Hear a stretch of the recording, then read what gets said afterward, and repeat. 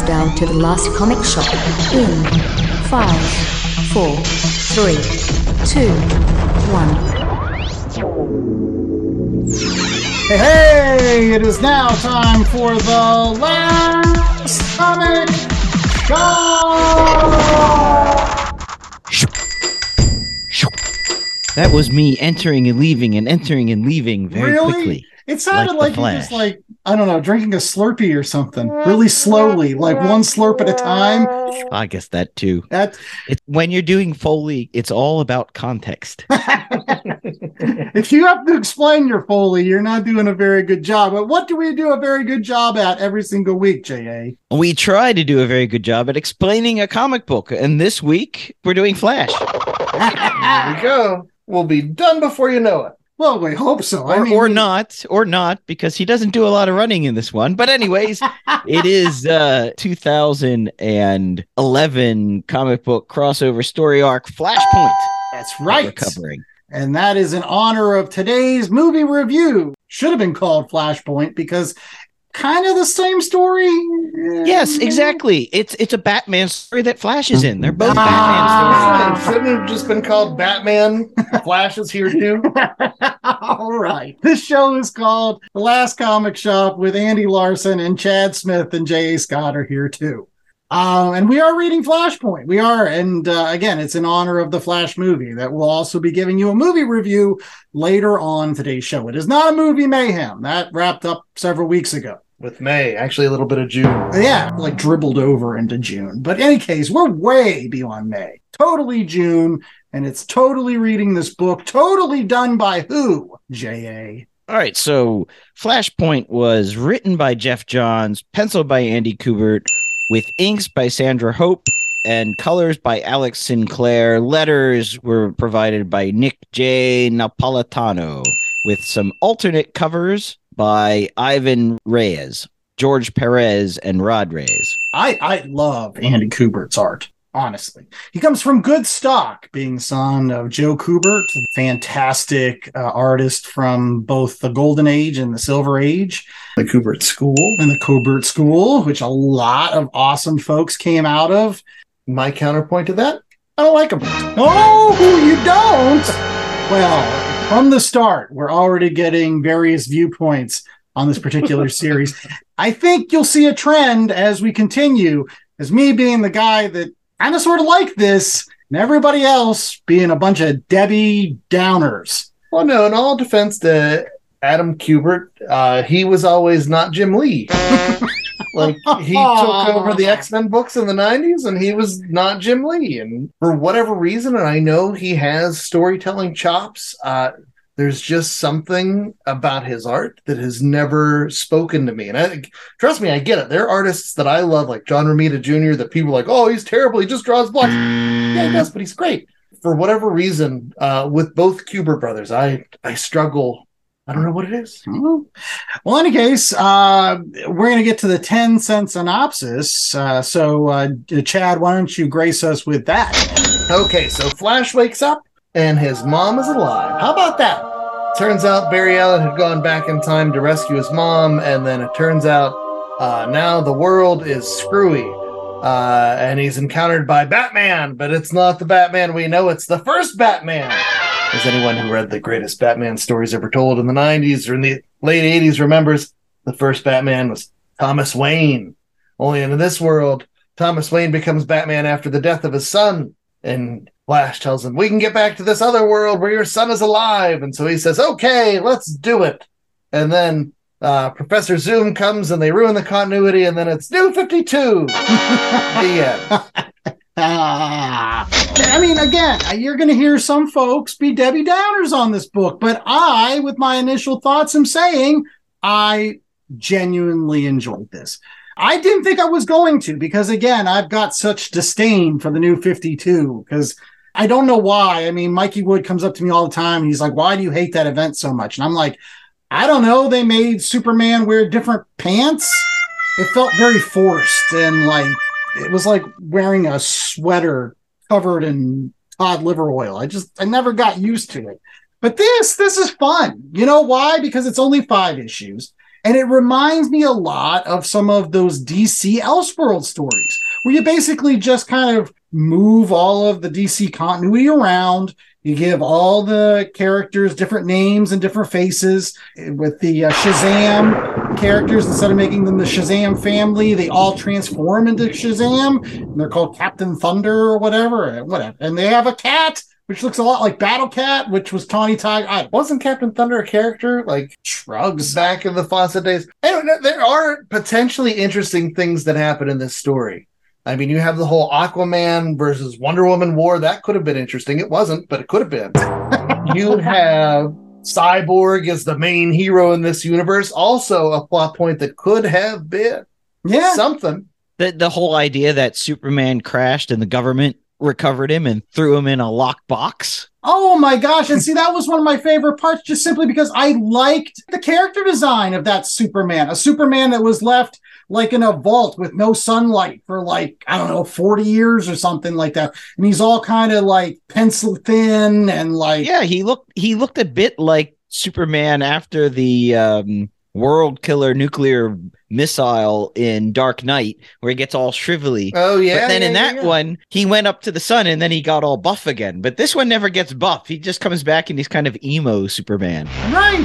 But I liked his uniform with the S, but it was like an S with a 1 next to it because he was, subject number 1 or whatever.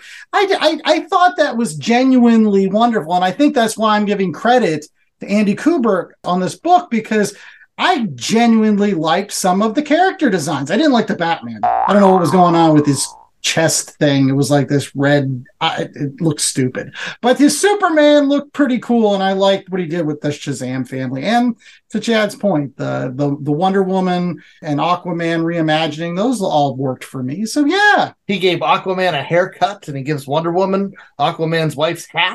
Well, that's the thing. They were also like former lovers, which kind of made sense to me. I'm like, they would be, because they're both like leaders of countries. Of course, they're gonna kind of... I don't know if that's how that works. You never know. But I got a lot of vibes from one of my favorite DC Elseworld stories of all time, which was called The Nail.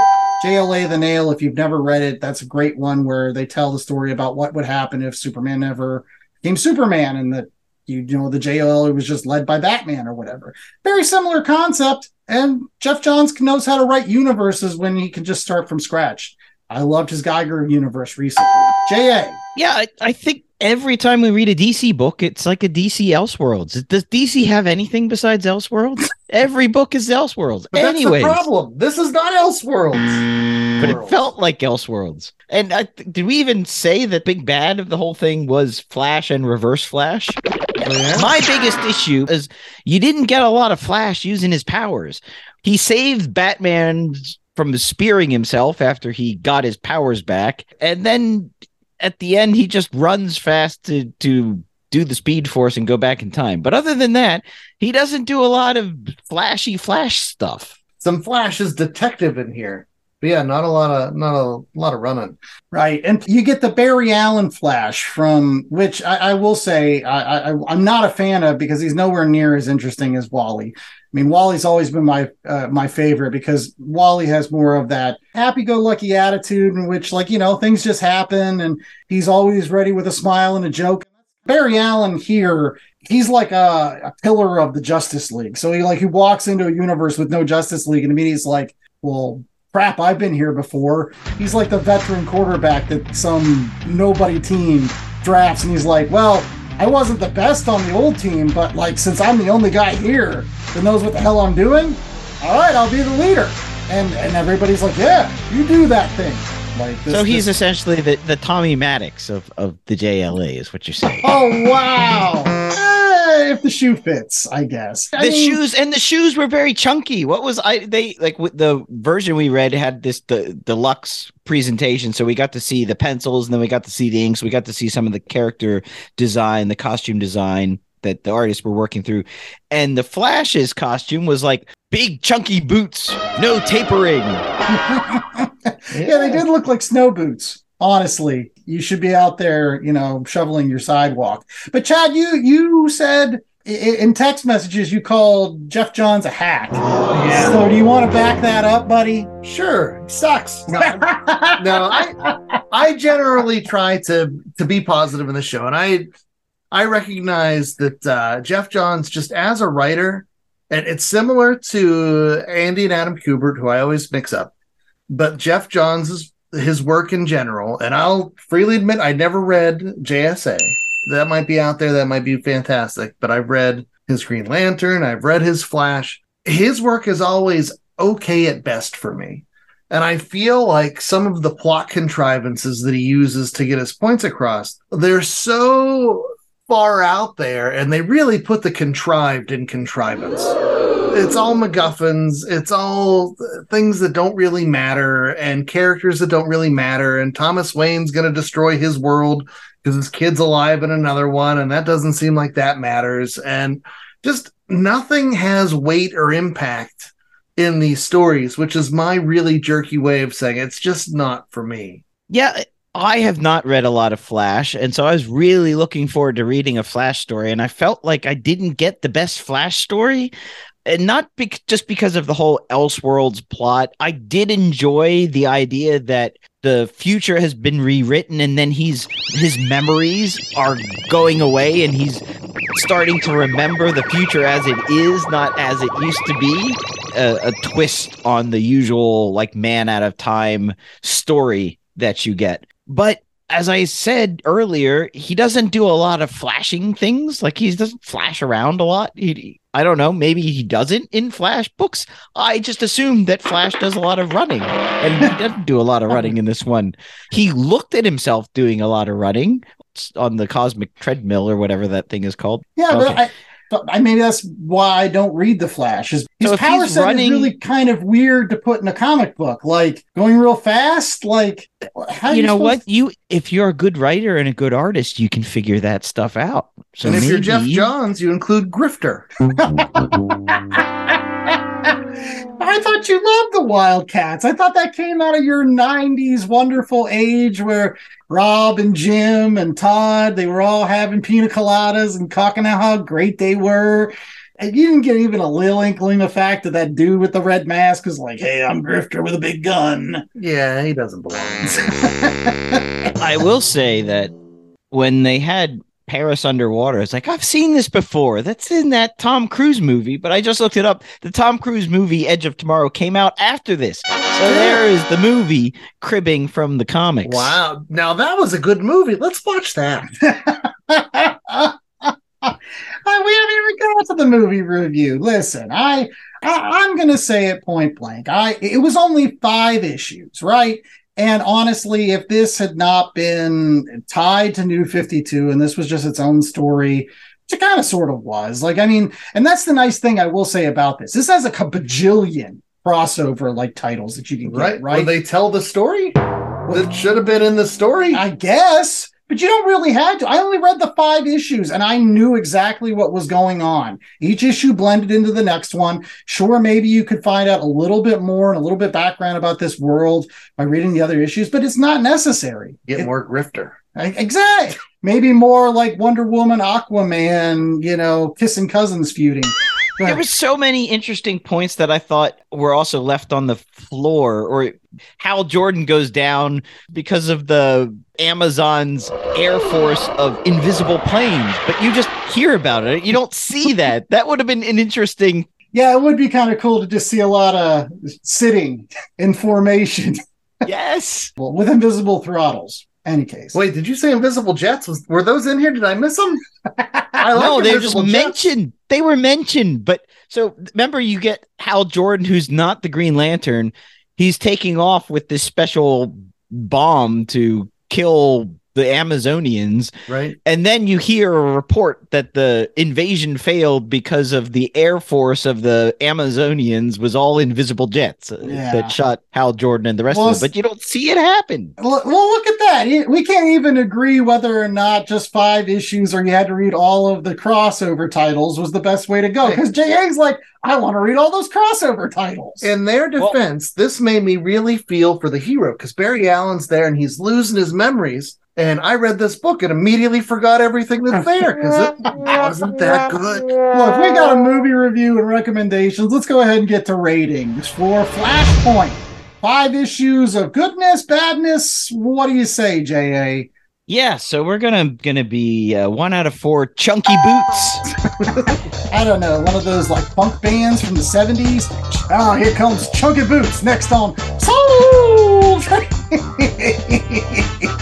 I love that show, by the way. I'd given good money to be on the Soul Train line. Just done the little dance. Any case, J.A., how many Chunky Boots you giving this?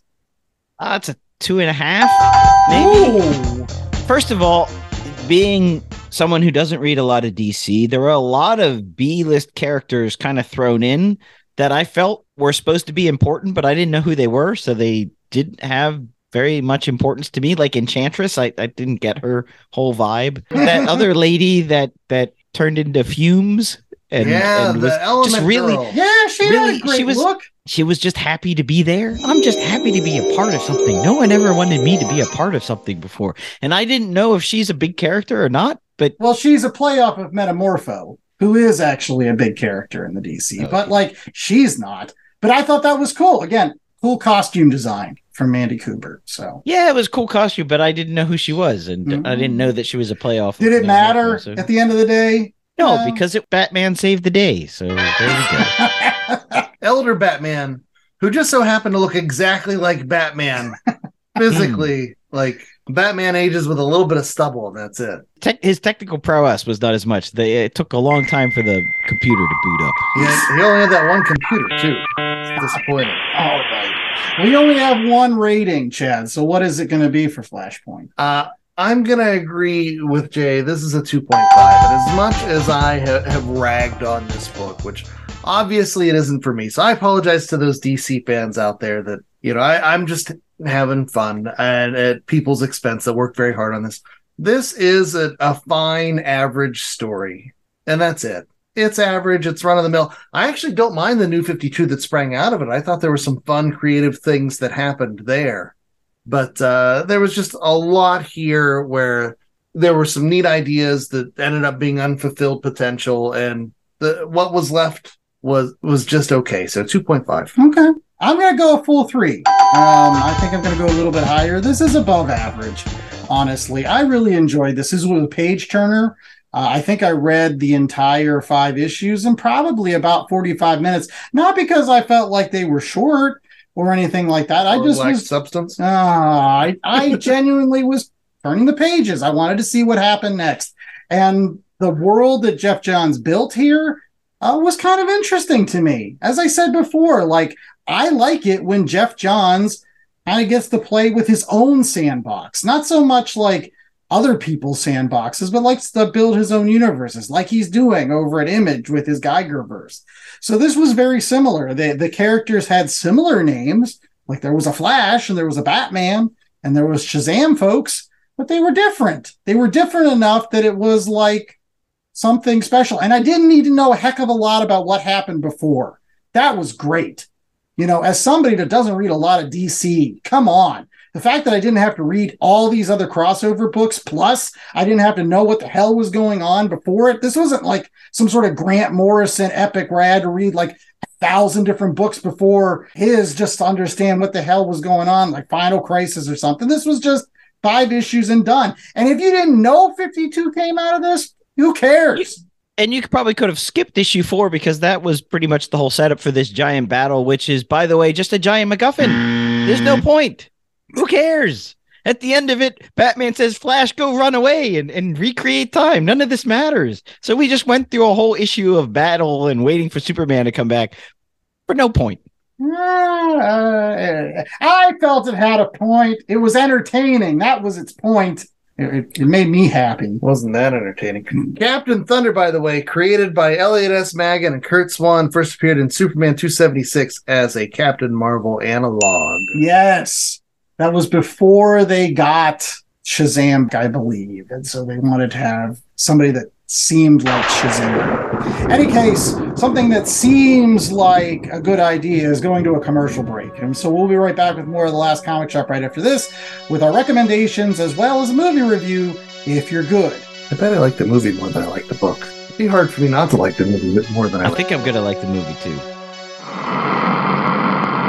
It was supposed to be a day at the beach.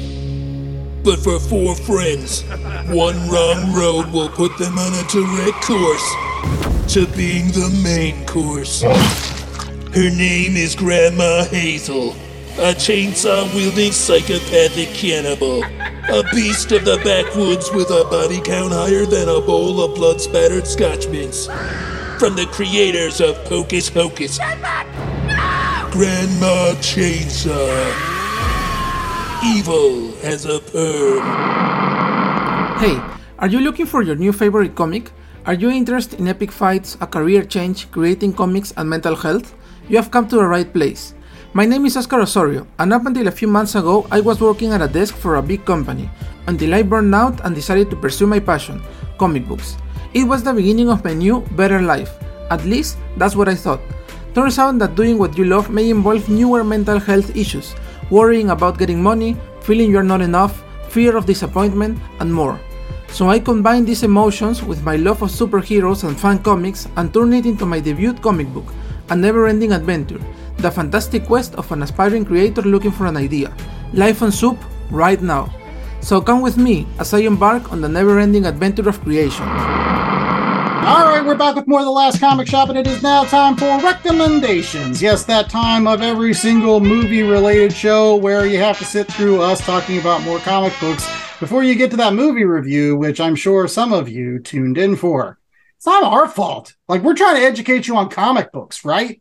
Like, we're not like, let's talk about video games and geek culture and what kind of, Batman mugs you're getting at, I don't know, Target, although those are kind of cool. I got one for like $1.50. It was super cool. Any case, we're here to talk about comic books. And did you see the Teenage Mutant Ninja Turtles Last Ronin video game? Yeah, it does look good. It's got a war engine. all right. Did the Target mug come with a little frisbee top? It did not. Sure, it's all right. We got to talk about comics, and we're going to start off with Chad Smith, who's going to talk about his favorite Flash book of all time, which you haven't read, you should check out. What is it? There you go. So this was back in Flash Volume 2. It was issues 74 to 79, written by Mark Waid with art by Greg LaRocque, and it is The Flash Return of Barry Allen. Where one day Barry Allen, who had been thought dead at the end of the first crisis, shows up.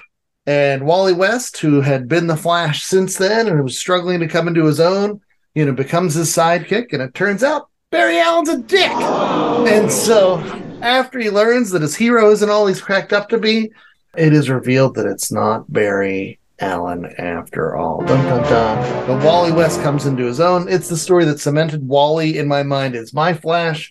It's Mark Waid, who's one of those guys that really understands characters and can really get to the essence of what makes the Flash something special. So the return of Barry Allen. Learn to love Wally West so that you can be just as upset as I am that he was replaced by Barry Allen again, because why have characters that are interesting? Let's have Barry Allen. All right. Well, my recommendation this week goes along with my trend of giving you great comic books to read at the beach or at the pool this summer. These summertime reads, and nothing encapsulates a summertime read more for me than revisiting some of the books that I loved in the 90s. That's right, because I was a teenager in the 90s, and I was reading a lot of comic books when I was sitting at the pool trying to scope out babes, but failing miserably, probably because of all the acne and the high voice.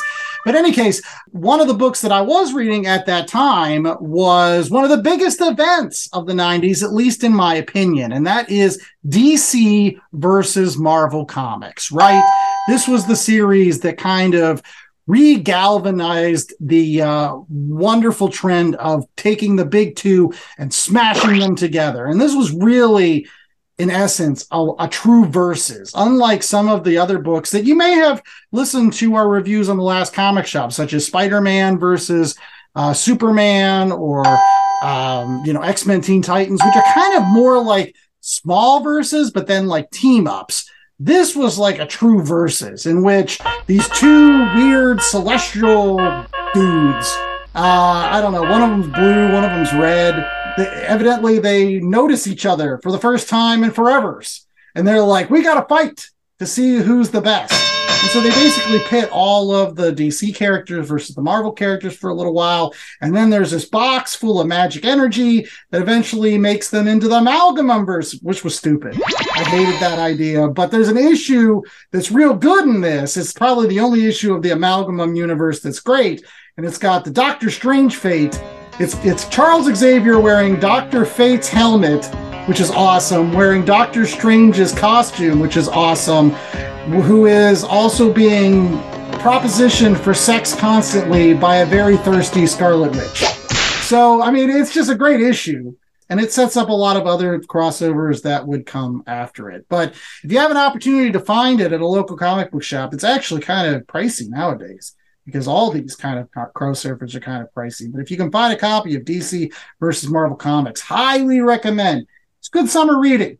J.A. So I'm going to recommend any Flash book, any other Flash book. Just read a Flash book like I want to read a Flash book, because I thought I was getting a Flash book and there wasn't a lot of Flash in it. I felt it was a lot of Batman stuff, which leads me to my request. And maybe this is out there and I just don't know it. But you know how Penguin has those really beautiful Marvel books? They've put out Captain America, Spider-Man, and Black Panther. They're coming out with Avengers, Fantastic Four, and the X-Men. It's all Silver Age stuff. I would love for Penguin or a rival publisher to put out a DC version of that. So you get a Batman with some Golden Age Batman and Silver Age Batman. You get a Superman with some Golden Age Superman and Silver Age Superman, and a Flash book. And I don't know, I guess you could have a JLA one. And well, you could check out DC's Greatest Stories Ever Told, featuring characters like Superman, Green Lantern. But there are a couple of them out there that have stories running the gamut. But I agree with you. The presentation on these definitely would be better served with a Penguin-style update. Give them some gold leaf pages. Oh, yeah. I like those books you had as a teenager, J.A., like the Joker book that was all hardbound and had all those... No, not only hardbound, it was leatherbound. Oh! Had one of those little bookmarks. Yeah, the ribbon in it that you could put. Then you felt like you're really reading a prestige book. It's classy. Well, there's another good collection out there if you're interested in some Flash books. You can find the collection of all of the Flash Superman races, which are kind of fun. That's another good story to read in the summertime, because they're all cotton candy and fluff, but they're fun. They're fun. Are they kind of like the Indy 500? They go really fast around for a while, and then at the end, they've come back to the place where they started. Somebody wins. Yeah. That's one of those things where, every 5 to 10 years, another writer is like, yeah, it turns out Superman just lets the Flash win so he could have something. Or, the Flash really could run circles around Superman, but he really wants to make it competitive. And so who knows who would win? Yeah. But one thing that you're always going to win is if you listen to The Last Comic Shop. And you can do that by going out to our website, www.lastcomicshoppodcast.com. We've got terrific shows coming up all the rest for this summer. Next week, we've got our great Last Burger Shop Challenge, where, like we did last year, we're going to take 16 of the best burger shops. We're going to pit them together against each other for the 4th of July celebration, as well as a review of Captain America Winter Soldier. So make sure that you're tuning in at least next week, because that's going to be a hell of a show. Don't forget to head out to your local comic shops. Need to find one? Go to the Comic Shop Locator, www.comicshoplocator.com. You could look for things like DC versus Marvel, or FlashPoint, or The Return of Barry Allen, or any Flash at all. Or you could always head out to our website for more comic-based content. What else can they find there, J.A.?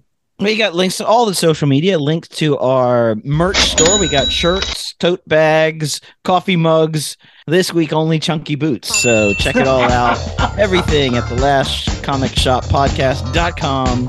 Your place for all things comic book related. Are they like pleather chunky boots? Are they like the X-Men boots from the Bryan Singer movies? They're like rip off Ugg boots. But It's Shirley Jones and the Chunky Boots.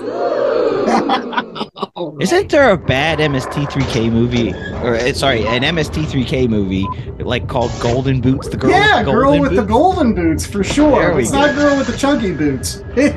Will the Chunky Boots be go-go in nature? My or chunky golden, boots don't want none unless you've got chunky boots, hun. All right, that's enough. Okay, we've that got didn't this work. movie review coming up, so stay tuned for The Flash. Until then, I'm the host with most, Andy Larson. I'm joined by Chad Smith, J.A. Scott, and we will be right back with that movie review after Mikey Woods tries to sell you some stuff. Charge up the bat signal for this Batman movie. Batman, also featuring Flash. Hey, it's Mikey Wood, frequent Last Comic Shop guest and collector. And as a collector, I'm always in need of boards, bags, long boxes, and more to house all those comics. That's why I use promo code LCSPOD to get 10% off my orders at BCWSupplies.com. Not only does it get me a discount on BCW's already low prices, but I know using LCSPOD at checkout is another way I can show my support to the Last Comic Shop podcast and their continuing mission to bring fans together under that big comic book tent. So if you're in need of comic book supplies, head out to BCWSupplies.com and use promo code LCSPOD today. That's LCSPOD. Oh, wait. You know what? We've got a movie review. That's right. Thanks so much to Mikey Wood for, again, pimping our side hustle, which is BCWSupplies.com. Make sure that you're getting out there, picking up all those tremendous bags and boards and stuff for trading cards, right? Trading cards. We don't talk about it enough. You into baseball? You get some stuff at BCWSupplies.com. LCSPOD works just fine on that, too. That's right. 10% off for you, and that helps us out because we're getting stuff. Get my order ready. I'm very excited about my BCW supply order. Wow, that's right. You getting anything from BCW Supplies? Well, I need a box with all these single issues you've given me. Inherited comic books I didn't know I had. But in any case, speaking of comic books, coming up, it's going to be a movie review based on a comic book. I can really say that point blank. I'm glad that we did FlashPoint as the opening salvo for today's episode, because honestly, the Flash movie is pretty much FlashPoint. But before we get to the 10-cent synopsis, we're going to go ahead and get who was in the Flash movie. J.A. All right, so going to put out there that spoilers, we're going to be talking probably heavily about spoilers. So let me see. The Flash was directed by Andy Muschietti on a screenplay from Christina Hodson with a story by John Francis Daly, Jonathan Goldstein, and Joby Harold, of course, based on DC characters. Ezra Miller played the Flash. And Barry Allen. And the Flash. And the Flash again. Sasha Cale was Kara Zor-El, Supergirl. Michael Shannon played General Zod. Ron Livingston, I presume, was Henry Allen. So he was not talking to the Bobs and quitting, but good to see that he's still getting work. Maribel Verdú was Nora Allen, Barry Allen's mother. Kiersey Clemens as Iris West. And then the Batmans. We had, of course, Michael Keaton returning. And Ben Affleck was also there at the beginning of the movie, reprising his DCEU role. Right. Batman. And there were some other DCEU characters that showed up as well. So spoilers. Yeah. I mean, it was, in some ways, the best DCEU movie I saw, because most of them I hated, but I enjoyed this one. But 10-cent synopsis, Chad, what happens in this? Okay, so in this movie, Barry Allen, the Flash, figures out that he can go back in time and work to stop the death of his mother, keep his father from spending the majority of his life in prison. And so he decides he's going to do that thing. And so he goes back in time, meets young Barry, meets Batman, hilarity ensues. And then he screws up time and everything gets destroyed and doesn't get destroyed. It's kind of a crisis level event. And Batman. Lots and lots of Batman. Right. In fact, there were four Batmen in this movie. Batfleck. We had Michael Keaton. Don't spoil those things. Mystery Batman. Another mystery Batman. All right.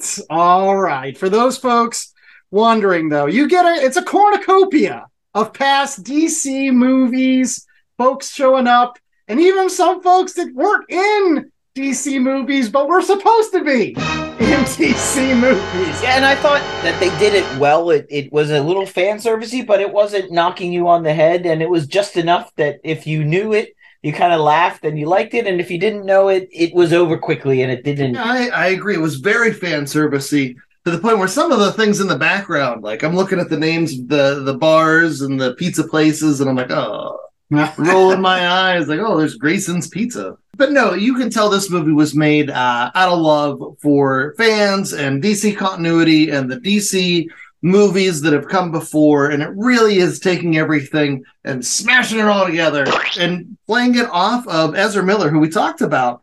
They are pulling double, triple, quadruple duty in this movie, both as the Flash and as Barry Allen and then as young Barry Allen, and doing all these different things. And I that's where I think I'd want to start, is just how great was Ezra Miller in this particular show? Yeah, and going in, there was obviously a lot of controversy about the person not in the role, so I didn't know what I was going to get, and they did such a great job of distinguishing between the different Barry Allens. I thought that was what really set it apart. It just wasn't like, oh, that's the Barry Allen with the short hair, and that's the Barry Allen with the 1990s grunge hair. Right. Absolutely. It almost felt like in this movie we got Flash and Kid Flash. The older, elder, future Barry Allen was playing the role of Barry Allen from the comic strips, the older mentor. And he was mentoring and shepherding the young Flash who had just got his powers or whatever, which you could consider, Wally West or Impulse or any of those Kid Flashes over the years. I really do agree with both of you that Ezra Miller did a great job of distinguishing these two different roles and making them truly two different characters. So yeah, and plus there's a levity at the heart of this movie, even though there's a lot of different complicated machinations going on. DC Comics sometimes can be a little sophomoric for me sometimes, and I thought this movie definitely was, in a good way. Yeah. I mean, there are jokes in there that are kind of terrible, and if you consider all the things that, have come about since then. I don't know if you remember my Lone Ranger movie where I put a lot of things in a box. Right. Yeah. You're going to have to put some things in a box to enjoy this movie. But if you do, and you don't mind babies in microwaves. Badly CGI babies at times, man. Yeah, those babies were born in the Uncanny Valley. There was a little bit of Uncanny Valley CGI, and unintentional or not, every time, especially at the beginning of the movie, maybe it felt better as the action scenes changed, or when the big climactic battle fight. But the initial Flash running stuff, it's just painfully. Okay. The question for you is the Flash's goofy, swimmy, runny style worse than the Wonder Woman theme? Because the answer is no. The Wonder Woman theme is the worst, even though I love Gal Gadot, and I think she's a perfect embodiment of that character. And if this is, in fact, the end of the Snyder-born DCEU, I will miss Gal Gadot. We still have one more. Right, we have like Blue Beetle, and then technically Aquaman's coming up later this year. But yeah, I mean, this is a good way to kind of at least close the loop on Batfleck, because not to give away too much, he's going to come back. I don't know. It's weird. Miss Batfleck. I don't think he got a solid movie under his belt, and it wasn't his fault. Well, he was a great Batman. Well, that was the question that I had for you, Chad, because I'm going to go on record saying that I really enjoyed this, but I was really interested about your thoughts simply because this movie revisits one of your least favorite superhero movies of all time with Man of Steel, right? Like, it's the same. General Zod's there. Technically, he's the big bad in this movie as well, because he's there and they're recreating the events of, trying to terraform the Earth and make it into a new Krypton. So he's the big bad. But for some reason, at least I felt this seemed better in some way. What did you think? I mean, well, I think this movie for me was a lot of empty calories. It was an inch deep and a mile wide. And whereas with Man of Steel, you had a much more, for better or worse, Zod was a much more complex character. Here, he's just a big guy that punches and stabs. I don't know. What was the question? Did it rehabilitate anything for Man of Steel? No, it's still. Is it better than some of the other DCU movies? I enjoyed it. There are things about this movie that, for me, on a personal level, like that, I find unconscionable. As much as I enjoyed it, there are things that, I have to put it in a box to say that I enjoyed this movie. So because of that, I won't say it's my favorite. I enjoyed Shazam. That first Shazam was 2/3 of a good movie. Yeah. And the Wonder Woman movie, the first one with Gal Gadot, that was delightful. I'm sure there were others. Were there others? Maybe pretty much nailed. You got the good ones. I didn't mind the Zack Snyderverse Snyder cut. For what it was, it was what it was for what it was. Yeah. You can't fault anybody for that. Well, let's get your thoughts on this. I mean, I think when we were leaving the movie theater, you said that this is I thought this was one of the better DCEU movies. If Blue Beetle, I think, kind of falls in its own thing, and we'll see how the Aquaman falls. But it felt like the culmination of the DCEU, and they're ending on a higher note. That's true. I think it's much better than the Wonder Woman 1984 movie, which was confused. It's much better than the Joss Whedon's Justice League, very confused and just tonally shifted. It felt like it had a distinct singular voice and singular tone throughout. There was some gravitas. You felt Barry Allen had to go through a journey, the hero's journey, if you will, and there was some weight to that. The emotions were earned emotions. They weren't just using cinema and song and sound to pull on heartstrings. I mean, I want to piggyback off that. I feel like sometimes with some of these comic book movies, they rely on you knowing about, I don't know, the emotional notes that were in the comic books.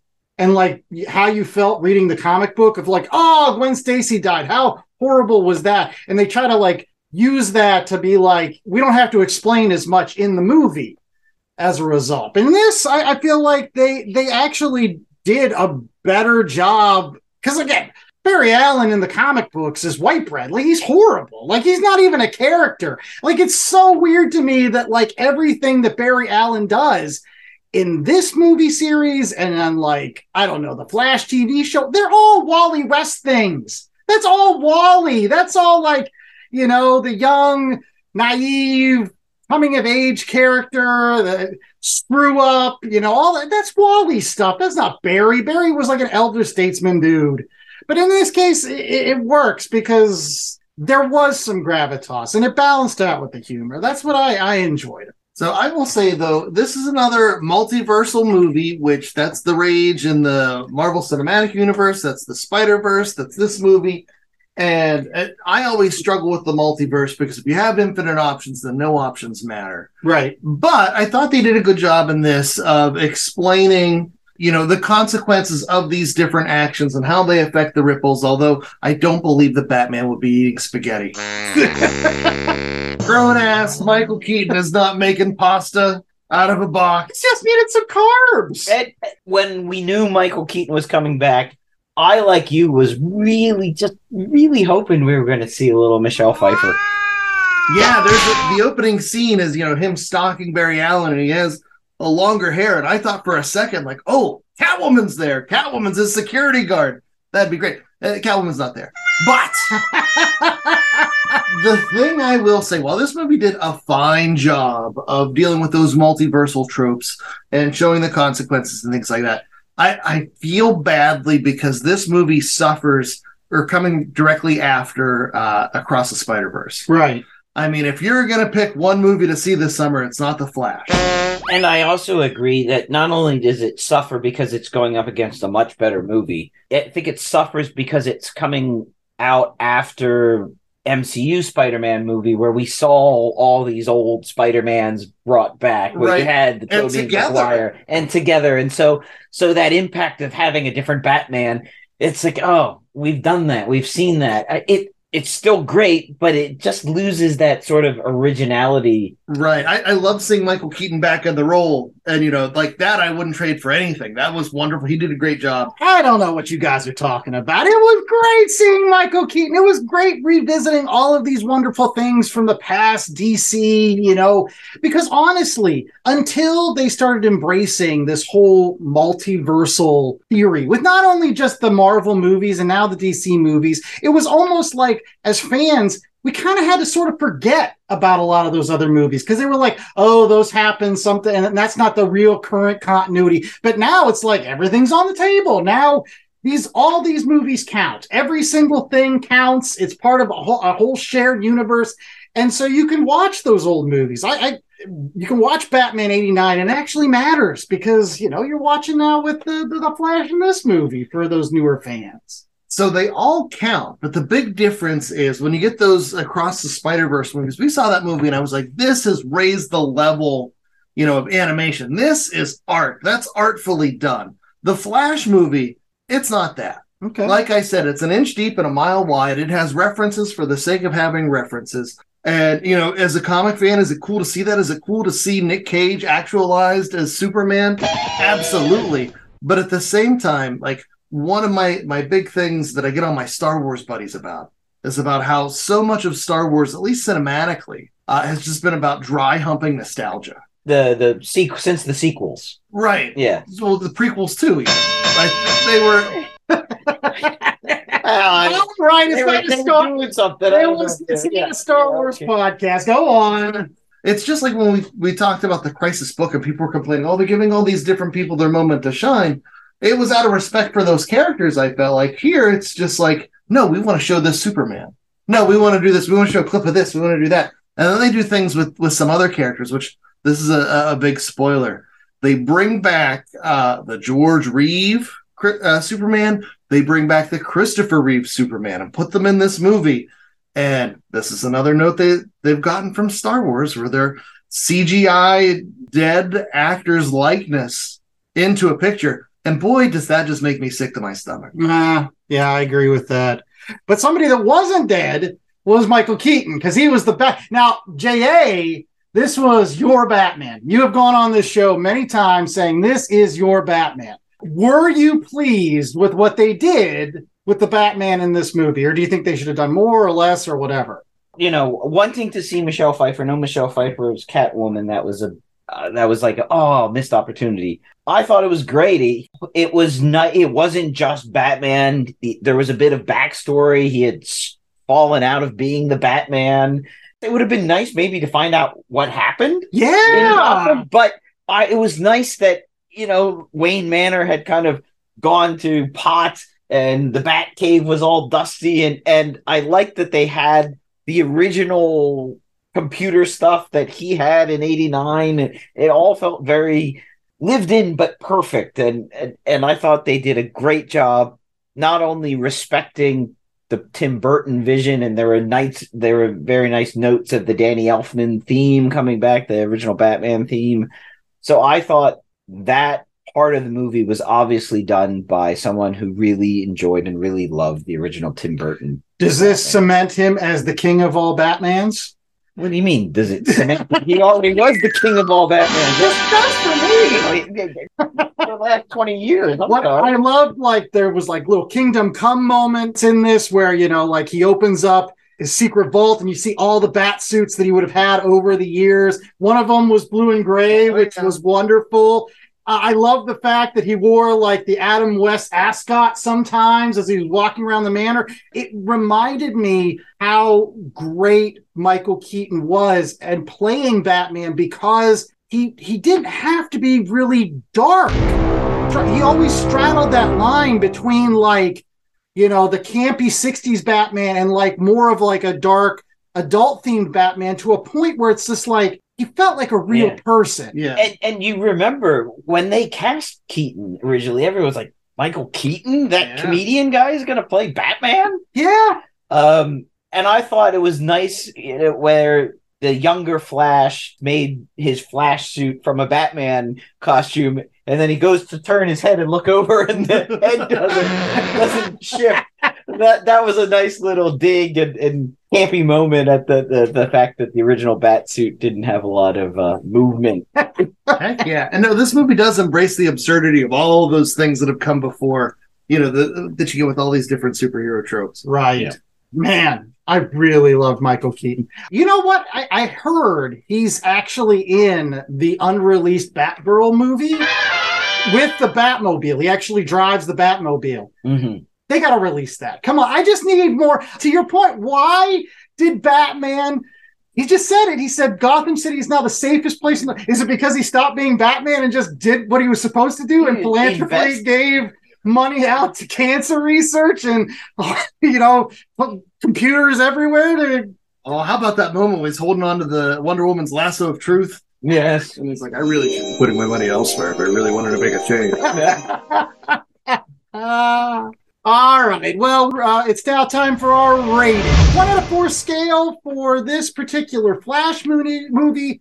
J.A., what's our 1 out of 4 scale? Well, it was a Flash movie, but in reality, it was a Batman movie. So 1 out of 4 Batmans, because there were different Batmans in this movie. So how many Batmans do you rate this Flash? Before we get to that real quick, do you feel like the movie Flash or FlashPoint was more of a Batman story? Because you commented earlier in the show how you thought, like, this isn't a Flash book, this is a Batman book. I think the movie was slightly more Flash than Batman. There's a lot of Batman in it, but you get a lot of Kara in this movie, too. Right. We haven't even touched upon her. I thought she was great. I don't know. Was there controversy over the role or what she looked like, having dark hair and not being the blonde normal? I'm sure there is, just from that subsection of people that like to complain. That's not comic accurate. I loved her anger. Yes. Having been, it's essentially like the Flashpoint book. She's been crashed on Earth and found and locked away, so she doesn't have exposure to the sun, and then she gets exposure to the sun and,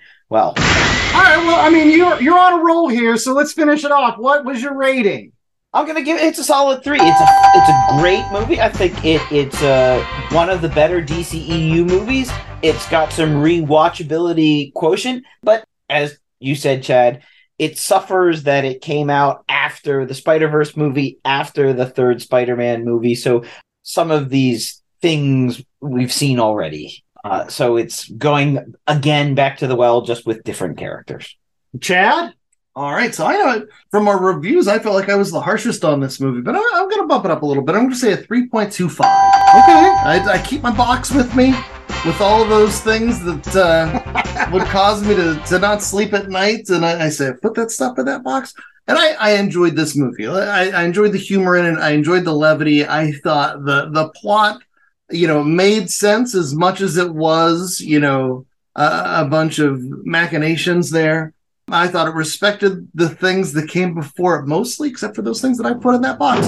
So yeah, 3.25. It's not the worst experience. Yeah, and as far as DC movies go, I do think this is one of the better ones. It's just, it has a few troubling things out there that would keep me from really enjoying it. Yeah. Well, I'm going to give it, I think, the same. I'm going to give it a 3.25 because, simply put, I enjoyed it, which anytime I walk out of a DC movie and I can say that I enjoyed it, hey! Yeah, that's not that many. That is a victory. It's better than Black Adam. It was better than a lot of things. I forgot about that one. As you well, that's it. I'm done. I don't want to talk anymore. I will say this, that honestly, it's nice to see the DCEU done by somebody other than Zack Snyder. I know there's a lot of Snyder bros out there that'll be like, oh, this is the moment I'm going to turn off this. But I don't care for Zack Snyder. I don't care for his approach to the way that he does comic book movies.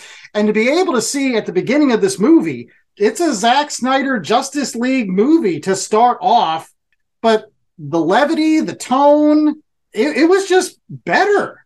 And it just continued in that fashion for the entire movie. So I'm going to give complete and utter credit to Andy Muschietti for the wonderful directorial job that he did on this. I hope that he gets an opportunity to maybe do Flash 2 and maybe we'll get Professor Zoom. I don't know, though. And that's really the saddest thing about all this is, like, this movie's tanking at the box office. And a lot of folks are saying it's just simply because it wasn't well publicized at all. due to the things that Ezra Miller did, they kind of had to stay away from it. But that's a shame because it's a really decent movie.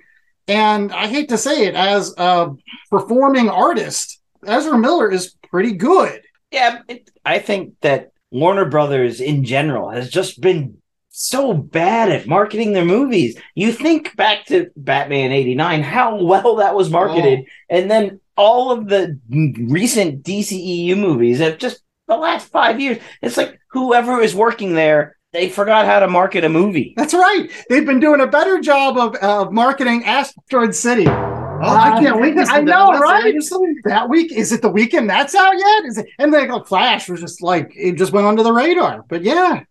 You said it right. It was a decent movie, a DC decent movie. What else can you expect? All right. Well, in any case, that's all the time we have for Last Comic Shop this week. Make sure that you're tuning in next week. We've got a tremendous event for you again. It is the last burger shop for the 4th of July holiday. So if you liked our last chicken shop last year, where we pitted all of the chicken shops against each other for your votes, make sure that you're tuning in for the Moo Cow's turn. That's right. All the burger shops. Early picks, gentlemen. Who do you think's going to win this? I don't know, but I tell you who's not going to win it. Who's that? It's the cow. See, and you think I tell the bad dad jokes. Come on. That's for next week. Where does Ezra Miller's Flash land on the DC hierarchy of power? That's the only thing you have, man. Lean into it. Just not in that weird, dumb swimming, running style. Don't lean into that. Start with that. You lean at that, you're gonna fall over. I'm Lawrence with the most, Andy Larson. I'm joined by Chad Smith and Jay Scott, and we will see you next week. Until then, stay safe, stay eating burgers, and tune in for burgers. Go see Flash. He's gonna fall and lose another tooth. Yes.